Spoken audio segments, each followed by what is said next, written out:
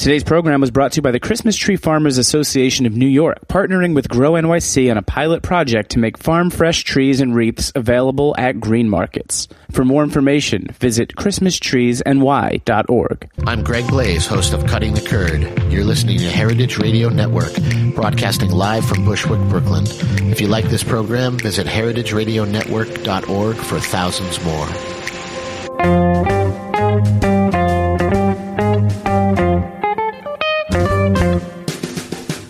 Hello and welcome to Cooking Issues. This is Dave Arnold, your host of Cooking Issues, coming to you live on the Heritage Radio Network from Roberta's Pizzeria in Bushwick, Brooklyn. Joined every Tuesday from roughly 12 to roughly 12:45 or so. Joined as usual with Nastasia the Hammer Lopez. How you doing, Stas? Good. And we got Rebecca live tweeting over there in the booth with Jack Inslee, Jackie Molecules, our intrepid engineer. How you doing, guys? Sorry, we're good. I can't believe we're so on time today. That's miraculous. Well, in order to get me here on time, you have to get me flying in from the passport office in Stamford, Connecticut, which we can talk about in a bit. But special guest in the studio today, Harold Muggy. That's right. He's here. I didn't give you any advance notice because I only want diehard fans to be able to call in to 718-497-2128. That is, and I will say it at a reasonable pace this time, 718-497-2128. Is that even right? Because I can't do it slowly. 497. Is that right? Yeah. Anyway, so call in your questions to Harold McGee. I mean, probably you should keep them to a kind of a cooking-related kind of a theme, but, you know, it's up to you. You know, he's pretty open. Harold is in town because he is going to do a talk at the Museum of Food and Drink Lab on 62 Bayard Street this week on Thursday, right? Thursday. What time is that? 6:30. And I believe you can still, I don't know if it's probably sold out, but, you know, don't listen to me. Go on the MoFad website and look up, I think under the program you can see, and what are you going to be talking about? Stuff. Peter Kim and I, Peter, the director of the museum, and I are going to just kind of chat about flavor and then take questions from the audience. So flavor, you're for it or against it? Mostly for it. Yeah. Yeah. Well, you know, it's interesting. There is an anti-flavor thing going on now. It's kind of like it goes part of the theme of sugar, salt, fat, whatever order that is, plus the Dorito effect, basically chiding corporations on their pernicious inclusion of those addicting flavors into food. So you're not part of the anti-flavor. No, it kind of makes sense, doesn't it? Yeah. I mean, if I was a corporation, which I guess, Stas, we are kind of a corporation. We're an LLC. We're not a mega corporation, though. Like we're not hated yet for our. You are an LLC. Well, me personally, I have a personal. You have an LLC, but Booker and Dax is an LLC. LLC. Booker and Dax is an LLC. Yeah. But we're not like a mega corporation. People can't hate us for that yet. We don't have like corporate hegemony yet. We haven't reached kind of that Monsanto level yet, right? We're not, mucking about with whole cultures yet. Where was I going with this? So obviously corporations want to make stuff taste better for people. I mean, it seems obvious. Yes. Yeah. And you would expect them to do that. So. No. All right, I have a question in actually that I know you have thoughts on from last week. Unless you have something super pressing, I have last week's questions. No, I have Twitter questions for you. All right, well, let me tackle this one. This is in from, actually, a family member of mine, Brady Huggett. Just wanted us to comment on the whole Aquabest. Aquabest, is that the name of the corporation? The salmon, the genetically engineered salmon that just got approved, and the people who vow to squash it. Do you want to talk about that, or do you want to leave it untalked about? Do you not want to dip your toes into the water of genetically engineered salmon? Perhaps I should tell people what it is first. It's a salmon that's been, I believe, they've basically taken and made it. I don't know whether it's an addition or a deletion of a gene. I haven't researched it enough. An addition from a fish called the pout. The pout. Yes. Wow, that's a nice thing. Does it look pouty, the fish? Is it named for its look? I've never beholden a pout. I don't know. Well, it's like kind of the poorly named. It's pronounced crappie, but written crappy. Which why would you want to name a fish crappy? But anyway, so it grows faster, has better feed conversion ratio than ordinary salmon, right? Yeah. And so, what are your thoughts on it? My thought is I've been following this now for, 15 years or something like that they first put the gene in the fish and began to talk about this. I'm amazed that they're still able to have a proposal in front of the FDA. And I'm a kind of fascinated bystander. I don't have strong feelings one way or the other. I think it's important to make sure that fish that have been engineered don't get out into the world at large.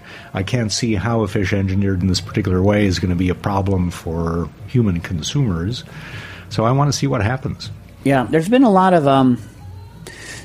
bad information out there on it. One of the interesting things is that the fear is that you're going to have an American crayfish. One of the fears is that you're going to have like an American crayfish kind of a situation where these salmon get out there, start interbreeding with the regular salmon, and then all hell breaks loose, and you get these fast-growing salmon that are clogging up. I guess this is one of the we lose. Yeah, right. I mean that's the fear. So, for those of you that don't know, what happened is these fish are sterile. They're only releasing one sex of fish, female, and those females are, I believe it's female, and those females are sterile. So they're not able to have baby fish, right? So that's supposed to get around the thing. Stas, when was the last time you saw Jurassic Park? It's been a long time.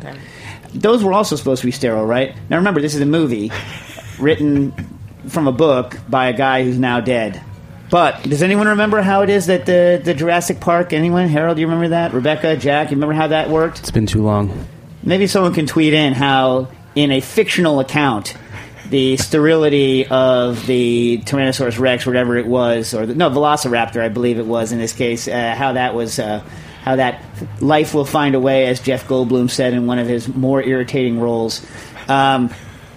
Anyways, the point is that they're engineered to be sterile, and some of the people who are against this fish basically they point out a study that was done that proves that this fish can actually interbreed with regular fish, and so the fish was supplied to them by the company that makes them. However, they supplied them with genetically engineered yet non-sterile fish specifically for this study. So the study was to show that if you didn't have a sterilized fish, could it interbreed with the regular wild population of brown trout and salmon? Because they're worried about the brown trout, because remember, these are being raised inland. So the question is can this salmon hybridize with inland like lake and river brown trout, should it like make it out into the thing? And they found out that yes, it can, if they were not sterilized, and albeit only poorly even in that case. And yet this is touted as being how that somehow that it's possible for the ones that they're going to raise to go out into the wild. Have you read this stuff? Yes. Yeah, so it seems pretty ironclad, but I'm glad that there are people out there, pushing, making sure for the rest of us.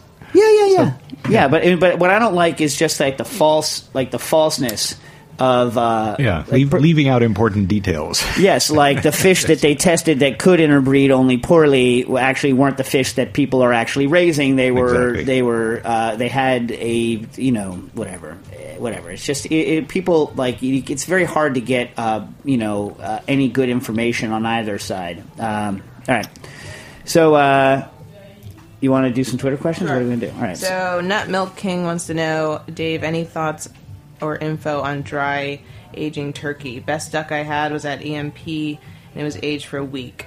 That's a different meat, obviously, bi-curious. Oh, obviously, Whoa. but curious. I like how Nut Milk King is bi-curious. That's great. I've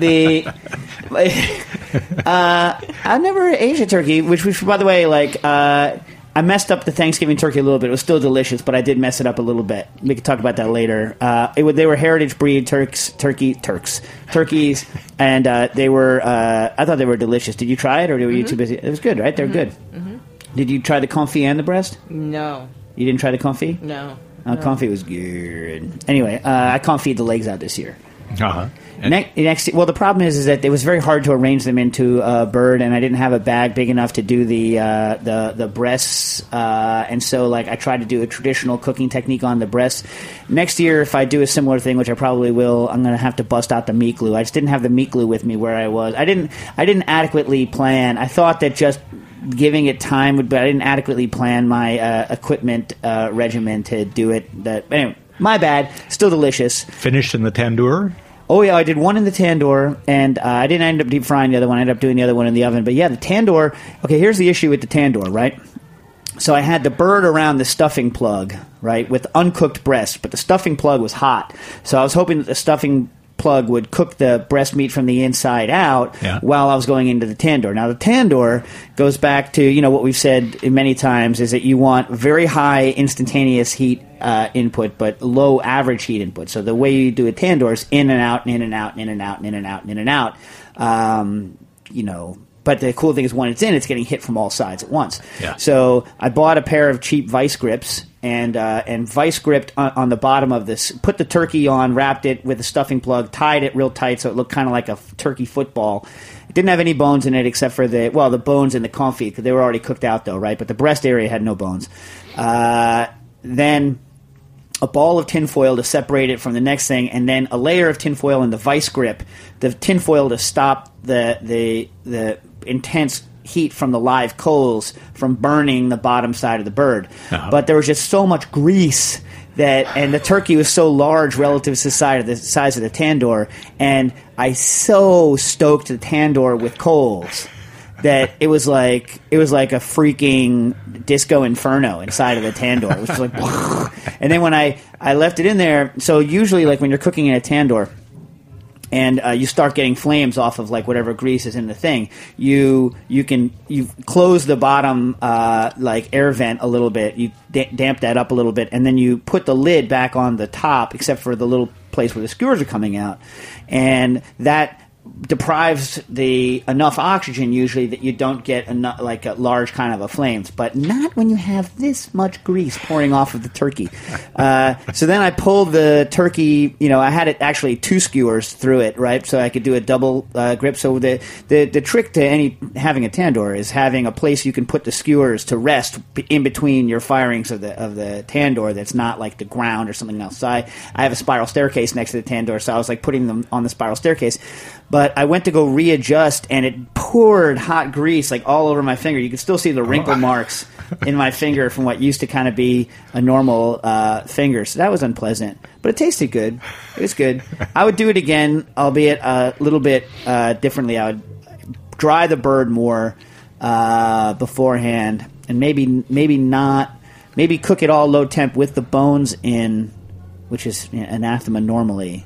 I don't know. I got to figure it out. But I would definitely tandoor it again because I like the flavor of the tandoor. Yeah.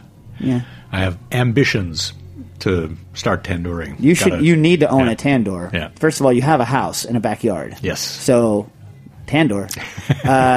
I'm sure there's some place in San Francisco that sells them, but the place in New Jersey ships them. The problem is that the shipping charge is a little bit high, I think. Uh-huh. Hey, I got to get a tandoor. Tandoor is the best. I love the tandoor. # vertical grilling. It's the best. It's the only question is so like when I do steaks, I put those like crappy fish grills that you can buy or veggie grills that you can buy. I have a bunch of those, and those usually have a place where you can where it folds down and you put a clip over it to hold it down. Yeah. And so that's a perfect place to shove a skewer through. So typically what I'll do is I'll throw like steak or anything like that, pieces that can't be skewered easily, and put them in the basket and then put them in the tandoor suspended over another skewer and close it. And so that's the way you do things that aren't normally tandoored. Yeah.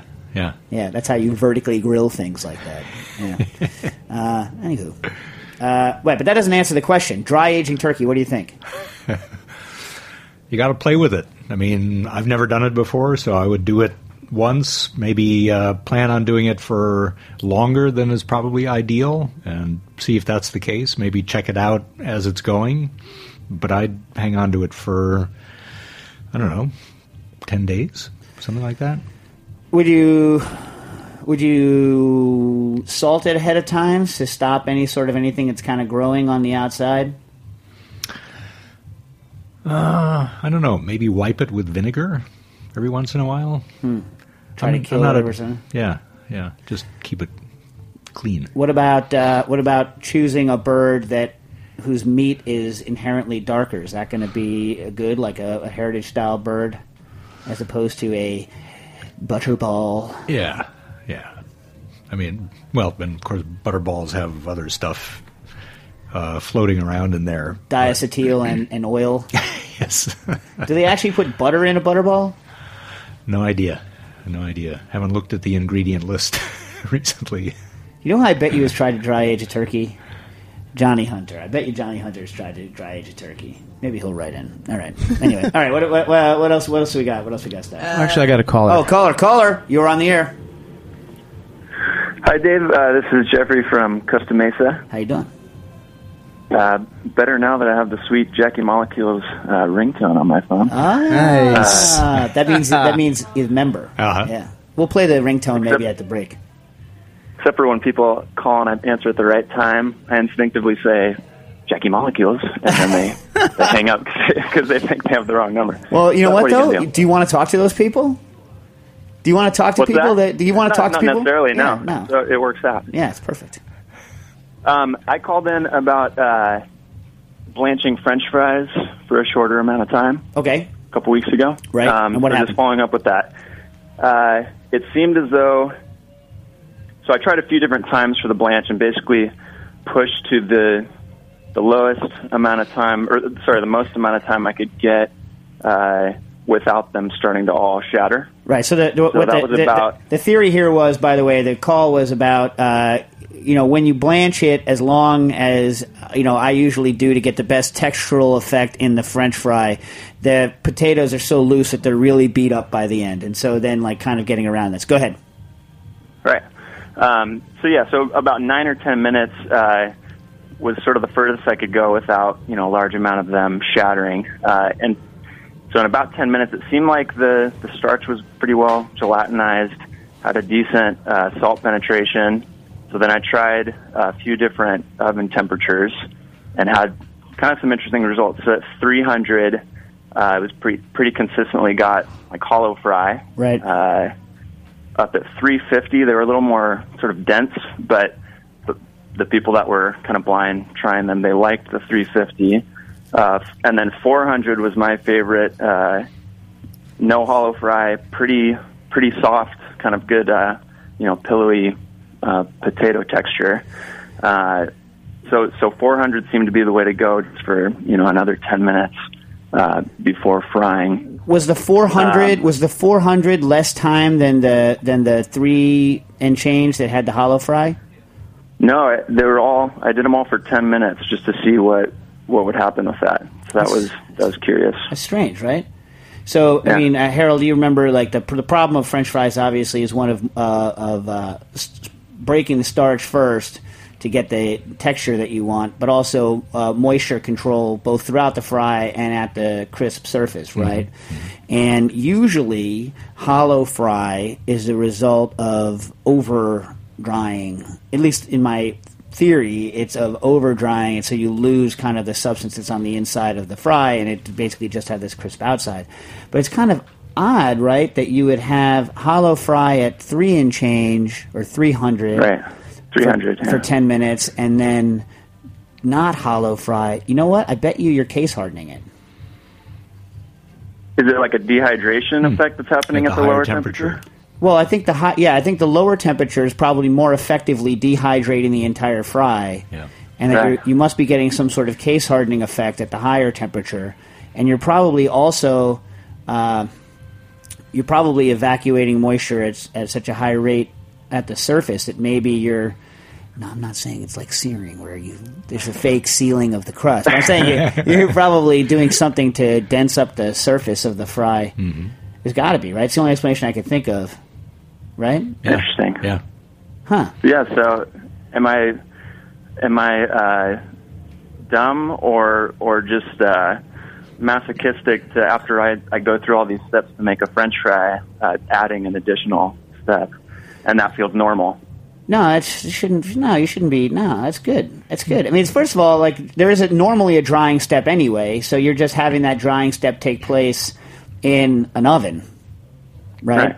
And by the way, like, this is how everything in the world happens, through observation. Like, if you had asked us, I presume, Harold, if you had asked us what would happen when you jack the temperature, I would have said more hollow fry. More hollow, right. That's what I would have said, not knowing. But this is why it's very hard to answer questions from a theoretical basis, and you need to actually do the tests and pay attention to what goes on.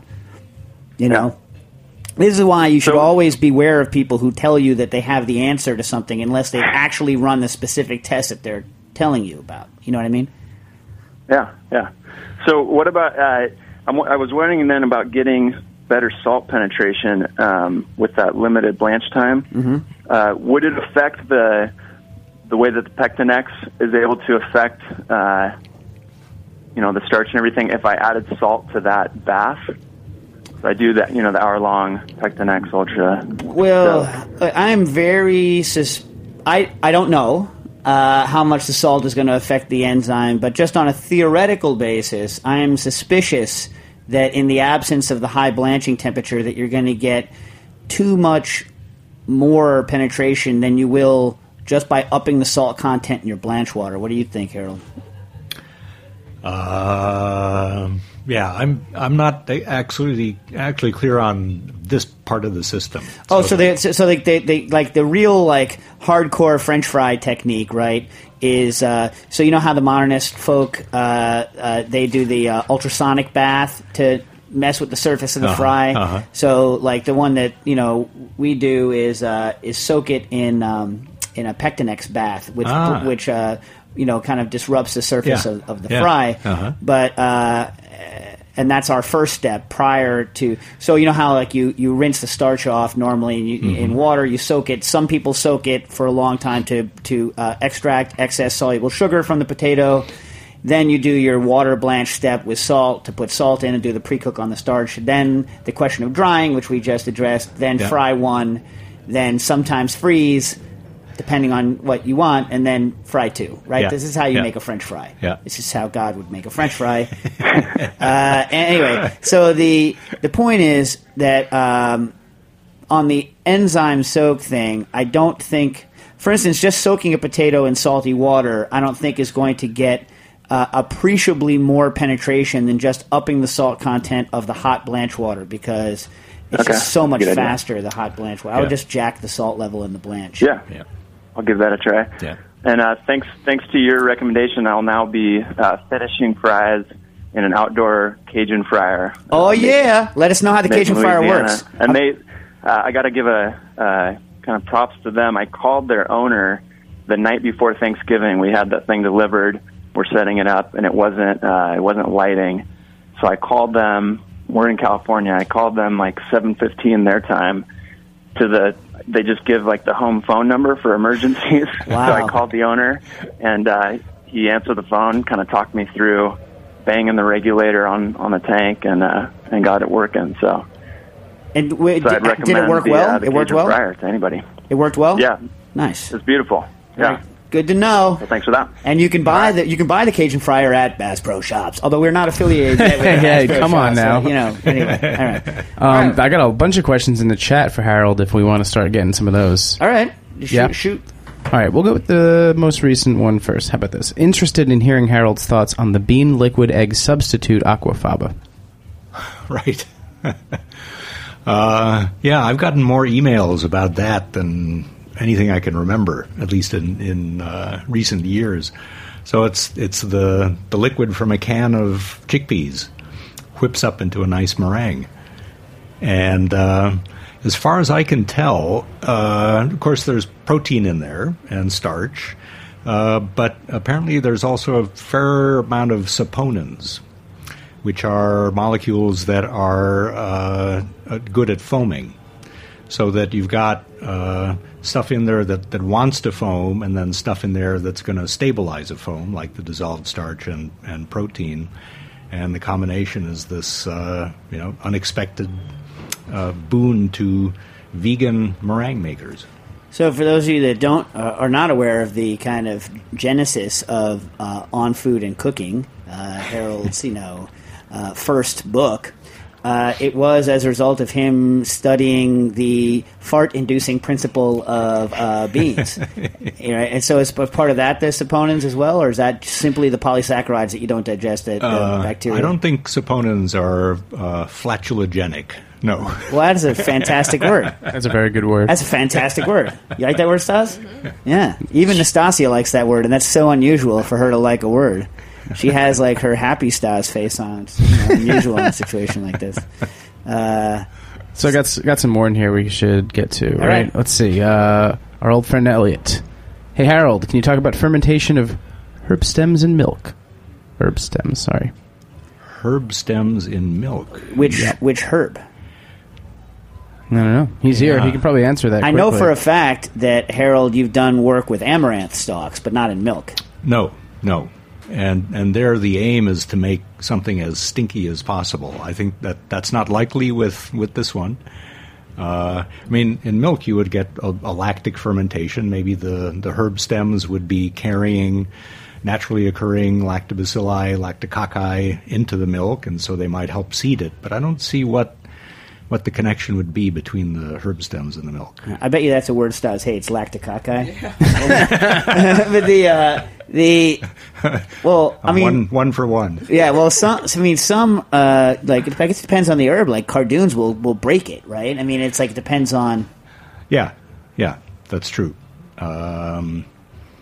But I'm thinking herbs that I would think of would be more like parsley and things like that, and I'm not sure that they have any active principles. And cardoons, they've got a lot of tannin. I think that's what causes the coagulation when you're doing them a blanc. Well, what's the renneting thing in the rest of the thistle family all about? That's in the flour. The cardoon flour. Yeah. And that's that's an actual enzyme. That's right. Yeah. That is almost identical to the enzyme in calf stomach. Yeah. Crazily enough. P.S. All you people that hate genetically modified food, all your cheese is made with genetically modified rennet. Caller, you're on the air. Hey, Dave. Had a question for you on the turkey in a bag from Thanksgiving. We had the debate and didn't know if it was. It started out, we thought it was a cheap gimmick, where you cook the turkey in a bag. You're talking about the oven bags? But I kind of like large. I don't know. It's a baking bag. Holds all the moisture in. Gotcha. And then we concluded that it might be like a poor man's combi, and we can't decide what the science is going on inside the bag. Okay, well, every 20 years or so, 20 to 30 years, as far as I can tell, bag cooking makes a big a renaissance. So paper bag cooking was big when I was a kid. It's not paper anymore, but bag cooking. And by the way, bag cooking, not like sous vide bag. We're talking bag like a large Papillote style bag is big now. I have a book from the early 1900s from Alexis Sawyer's son or grandson on paper bag cookery back when paper first started to be regular paper first started to be non-toxic, so that it could be used in kind of cooking. So this is something that comes back again and again, and usually things that come back again and again have some merit, I would say, although I don't necessarily know what that merit is. Have you thought about this at all, Harold? Well, I'd actually look at it the other way around. If things kind of come and go, they go because they don't work so well, right? And then come back because people forget. Well, specifically the question here is like, is it like a poor man's combi, right? Like, are you keeping the steam in? I don't know. Like, I used to, the paper bag chicken that I used to make when I was a kid, my memory of it is that it was good. It doesn't steam the bird in the sense that the skin gets crispy. So it's not... Well, this is a different kind of bag, I guess, we're talking about. This one's much more plasticky, and my mother-in-law loves doing it, and I have to keep convincing her, if you're going to do the bag, at least open it up so the skin can get crispy, because while the turkey's cooked, her skin's never... Yeah, I think... We're missing the best part. I think I think it's nylon that these baking bags are made out of, or something like that. Some polymer that can take high temperatures. And I think the thing about them is that you are essentially, because they are impermeable, unlike paper, you are trapping the steam, and you're not getting evaporative cooling, so you're essentially steaming or boiling the bird. You do get, I think, some radiant heat through the bag, so that it can kind of crisp up in spots. But because the humidity is so high in there, it's limited. So they're not. You don't poke holes in this bag. No, you. I think you are supposed to leave the end that you tie off not tied off tightly. Right. So you do lose some, but I think the effective surface area of whatever opening there is so small that it's negligible. So you don't have the ability to lose enough moisture to have what they call high relative humidity, whatever that means, at elevated temperature, but elevated to the point where it's browning efficiently. Yeah. So that would be unfortunate. Yes.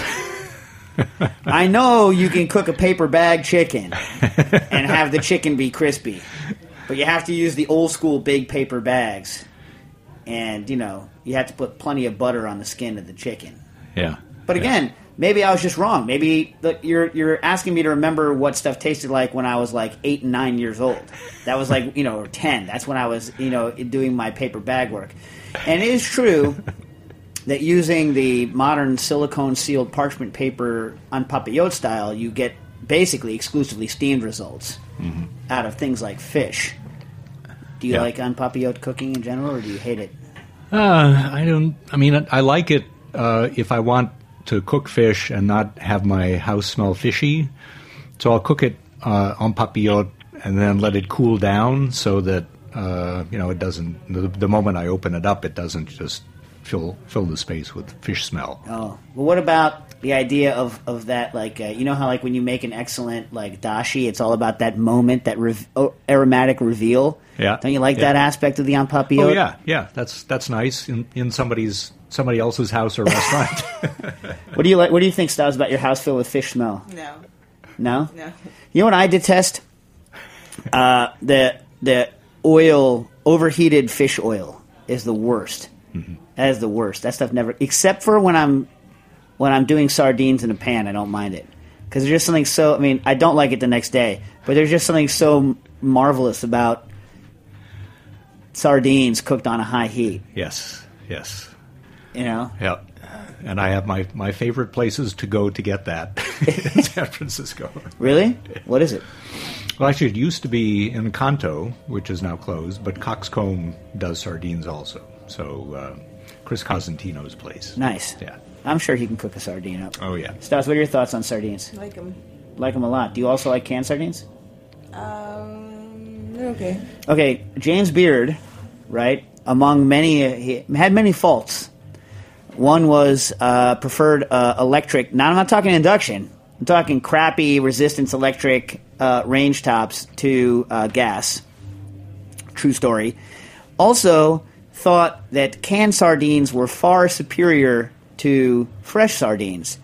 Now, he's from the Pacific Northwest, right? So presumably he could get good sardines. So this is just craziness. Like, I think that they're not the same product. I don't think they should be compared. I don't think that they're similar. Not only do I think that they're like different, I think they are dissimilar products. Yeah. No, I agree.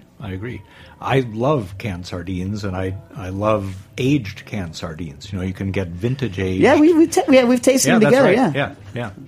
But you're right. You couldn't do that to a sardine, and they're just they offer different experiences. Do you pick out the weird calcium bonelets from the canned sardines, or you eat them? That's part of the deal. Yeah. You and Booker both. What about you, Stas? Do you like that? Do you mind that? You know what I'm talking about? The backbone.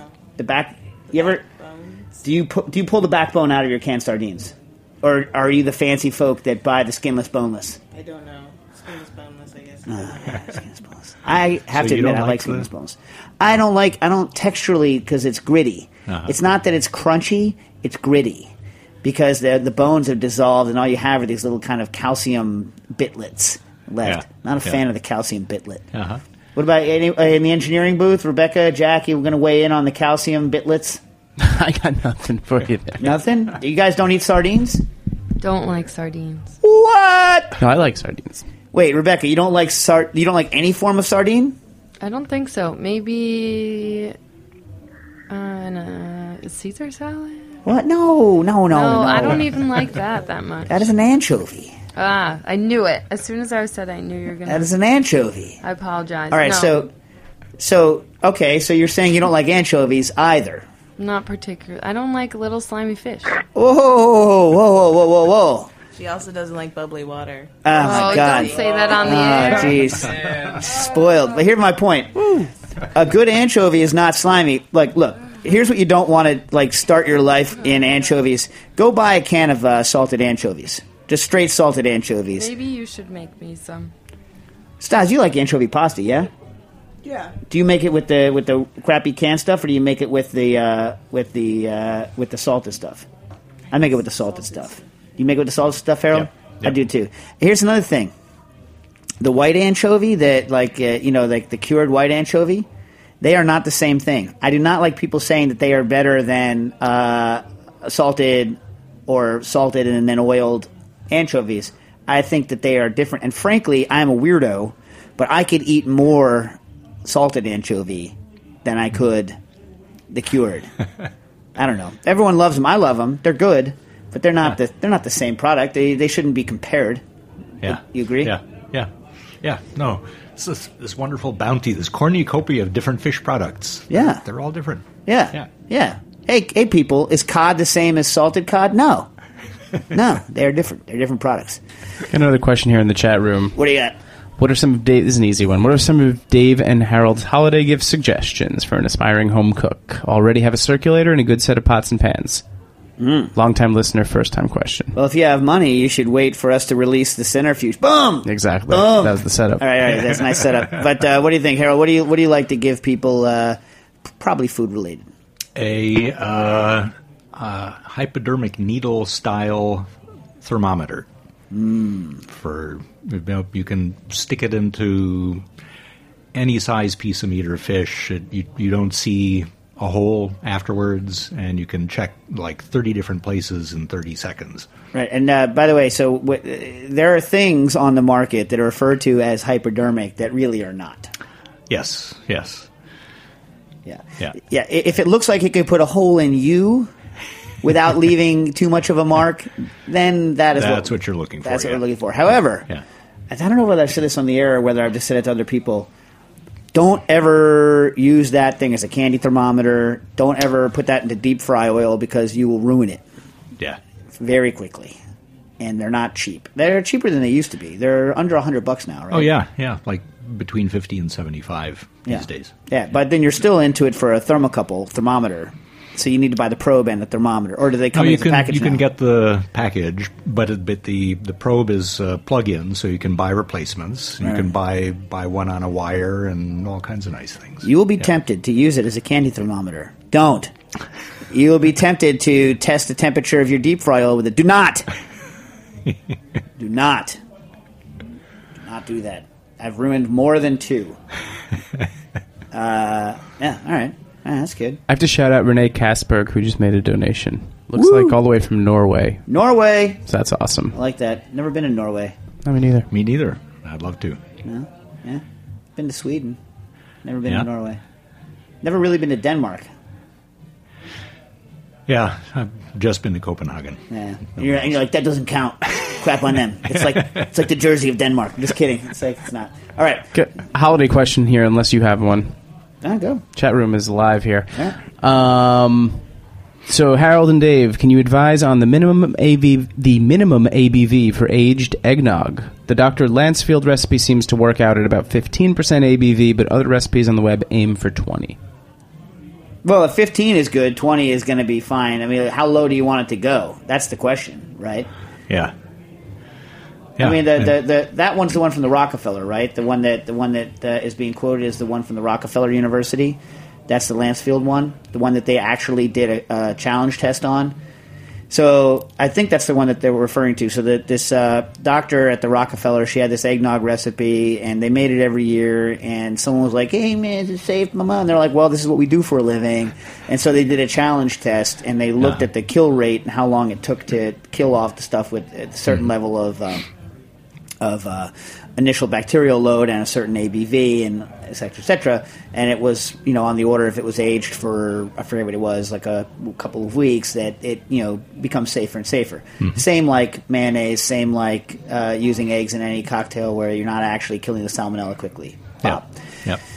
So the answer is that there are two separate problems. One, what is the ABV required to maintain bacteriostatic the bacteriostatic nature of it, right? And two, like at a given ABV, how long does it take to become safe if it were contaminated at the get-go? And those seem to me to be two different things, right? So you could say, I know that within 3 weeks or 2 weeks or whatever it is, 15% ABV is safe. However, once decontaminated, perhaps it could be diluted down to 10 or 12 or less. We think beer doesn't get nasty contaminants in it. It can get ruined. You can have yeast growth. You can have all these other things, but you're not getting anything that'll kill you in it, and that's much lower. I think even if you were to crack an egg into beer, as long as it was pre-pasteurized, I don't think salmonella can grow at those alcohol percentages. What do you think, Harold? I'd want to check. I would check. I mean, this is all just theorizing in my head, but yeah. Well, I don't know. Beer is different because beer is pretty lean by comparison. And it's carbonated, though. Yeah, that too. Both of which I think work against bacteria in a way that an eggnog mix does not. Right? You got correct. all that protein, all that fat, higher, lower acidity. So I think you'd want to. What I don't understand though is why go lower than 15? Yeah, I don't know. Yeah, especially because the other recipes cited are higher. Yeah, going higher is definitely going to make you safer. Yeah. I mean, yeah. I don't know. Maybe it's just always wanting to play with the border, right? See how far you can go. But I'm not. I just don't think that. Alcohol contributes to the flavor of the drink, and I think if you go too low, it's going to be like a milkshake, right? Yes, now you've put Kelly's song into my head. I got the milkshake song going through my head, which is, it's not unfortunate. I guess it's fine. Stas, do you like that song? No. You've always hated it, or just now that I'm mentioning it? I've always hated it. Me too. Right. Wow. All right, so Stas, why don't you give us a Twitter question so they don't feel left out here? Someone wants to know if they should crank the TS 8000 all the way up while they're using the Searsol. Yes. Okay. The answer is always yes. I think they were scared. Oh, don't be scared. There are things in life to be scared of. That is not one of them. Brunt Grupton wants to know, ever used birch syrup in a drink? So far, all I've made is a maple leaf variation, and it tastes flat. Excuse me, what was that name? Brunt Gumption. Oh, that's funny. Awesome. So, the only birch syrup I've ever had was flawed. And I still not yet received a good birch syrup. It was acidic. And I'm assuming that it wasn't the nature of the birch syrup itself to be overly acidic. It tasted acidic and like matterized. Something had happened to it. Mm-hmm.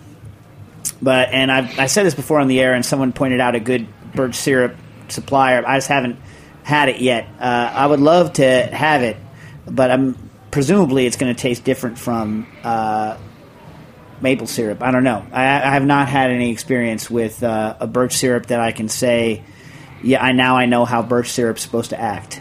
But I'm interested in it. Very interested in it. I'm interested in all sorts of tree exudates and saps and their various things. Like so someone called in before, remember, and they were going to try to get liquid ambar Styracofula resin, like sweet gum resin. I wonder whether that happened. I want to taste that too. Plenty of stuff I want to taste like that. But you had any, Harold? You had any experience with birch syrup? I had some, just a taste years and years ago, and I just remember it tasting sweet and not mapley, more in the direction of just sort of brown syrup, caramel flavors. Yeah. Yeah. I'm going to give a shout out to Crosby Molasses. Crosby Molasses, in terms of brown sugar, people think, when they think of molasses, they think of like that. I believe the brand is actually Grandma's. Mm-hmm. Sulfur black strap molasses. Mm-hmm. And you would never dream of putting that, for instance, on pancakes. Never. You would never think to do it. Yeah. Because you're like, why the hell would I want that monstrosity on my pancake, right? But there is much more in the world of molasses than that. And so for those of you that are fortunate enough to be in New England area, go get you some Crosby's molasses. That stuff is delicious. Delicious. Anyway. Okay. Dean Musson wants to know, any chance of an episode on pots and pans, Dave? So much bullshit advice out there on the consumer end of the market. What specific kind of BS are we referring to? That's the question. So, like, yeah, we could do one. I mean, Harold and I, we used to teach, and Harold also independently used to do. There's a bunch of different techniques that people use to measure, like what do you want in a pan? That's the thing, right? The answer is yes, we can do one eventually. But the question is, what do you want in a pan? What do I want in a pan? Usually, I want it to not scorch.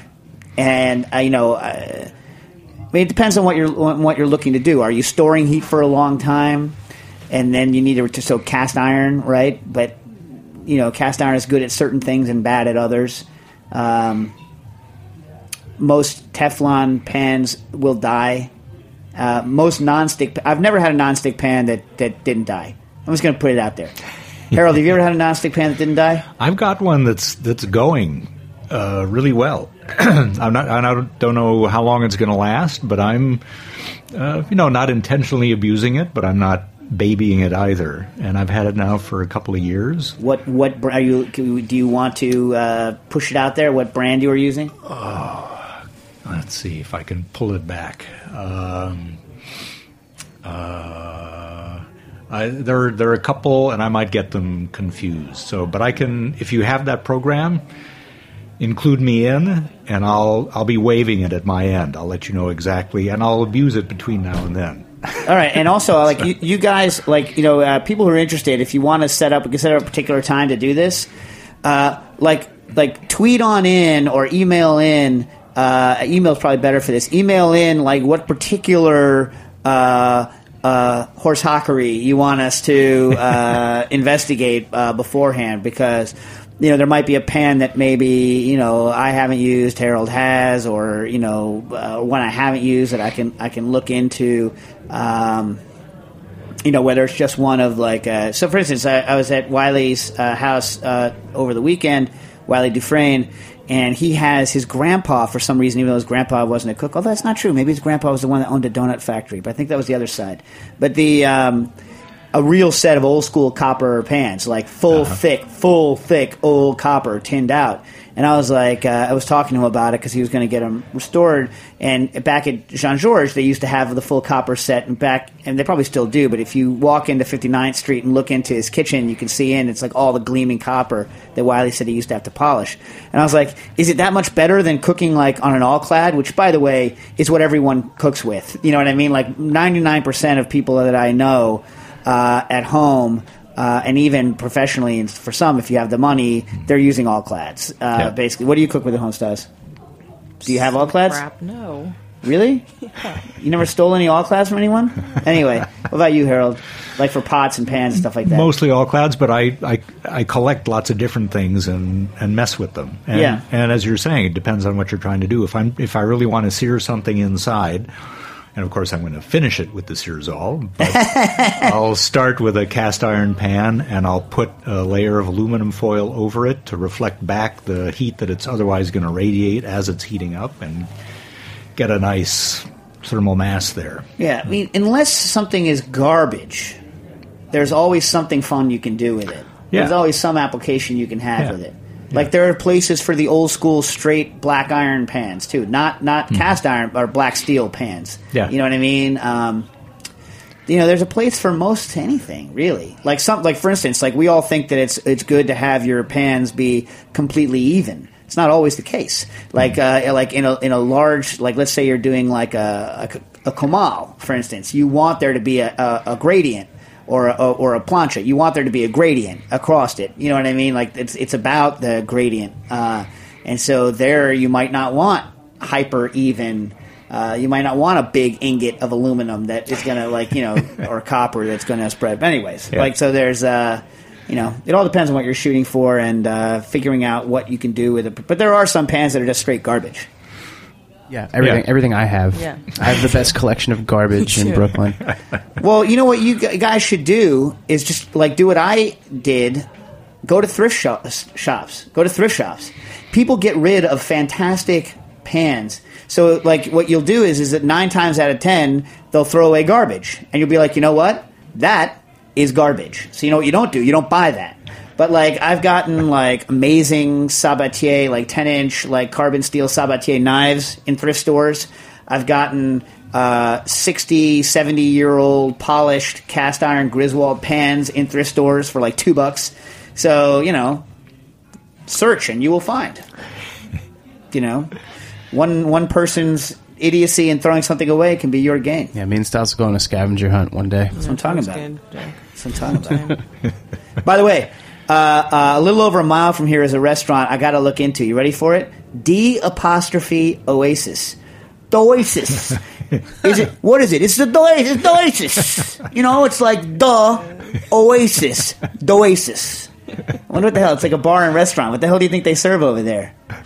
What made you look that up? What made you find that? He was probably driving past it on his way from Stanford. Yeah, I was driving from Stanford because I'm going to China next week to help build the centrifuge, and I would live tweet it out, except for the entire freaking country of China bans Twitter.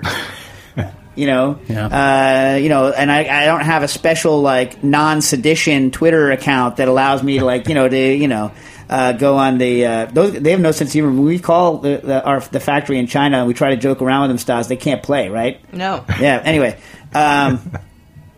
Point being that I think it was in Masspeth or something. I was like, the Oasis. Yeah, I'm gonna go there after the show and maybe knock back some brewskis at the Oasis. Anyways. Are we going to get ripped off the air? We're going to get ripped off the air. Pretty soon. All right. Harold, any last any super pressing Harold needs in the chat room? Oh, let's see. They've been answering a lot of their own questions, which is great. And Tim Thraves is also offering everybody in the chat room gin and juices at Booker and Dax because he's going to be there on Monday. Nice. Somebody said, be careful what you offer, Tim.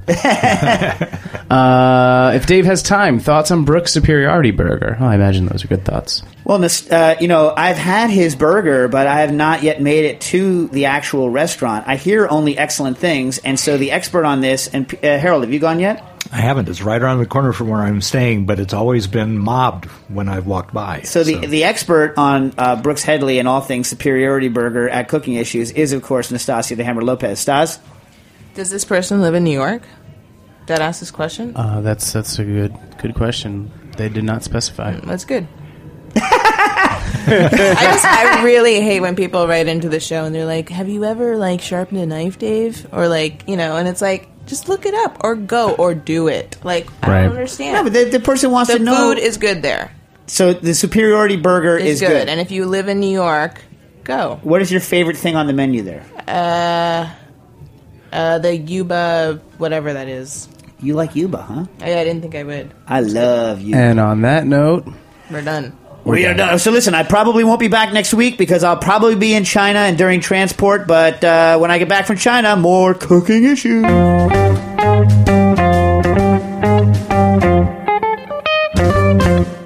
thanks for listening to this program on heritageradionetwork.org. You can find all of our archived programs on our website, or as podcasts in the iTunes Store by searching Heritage Radio Network. You can like us on Facebook and follow us on Twitter at heritage_radio. You can email us questions at any time at info@heritageradionetwork.org. Heritage Radio Network is a nonprofit organization. To donate and become a member, visit our website today. Thanks for listening.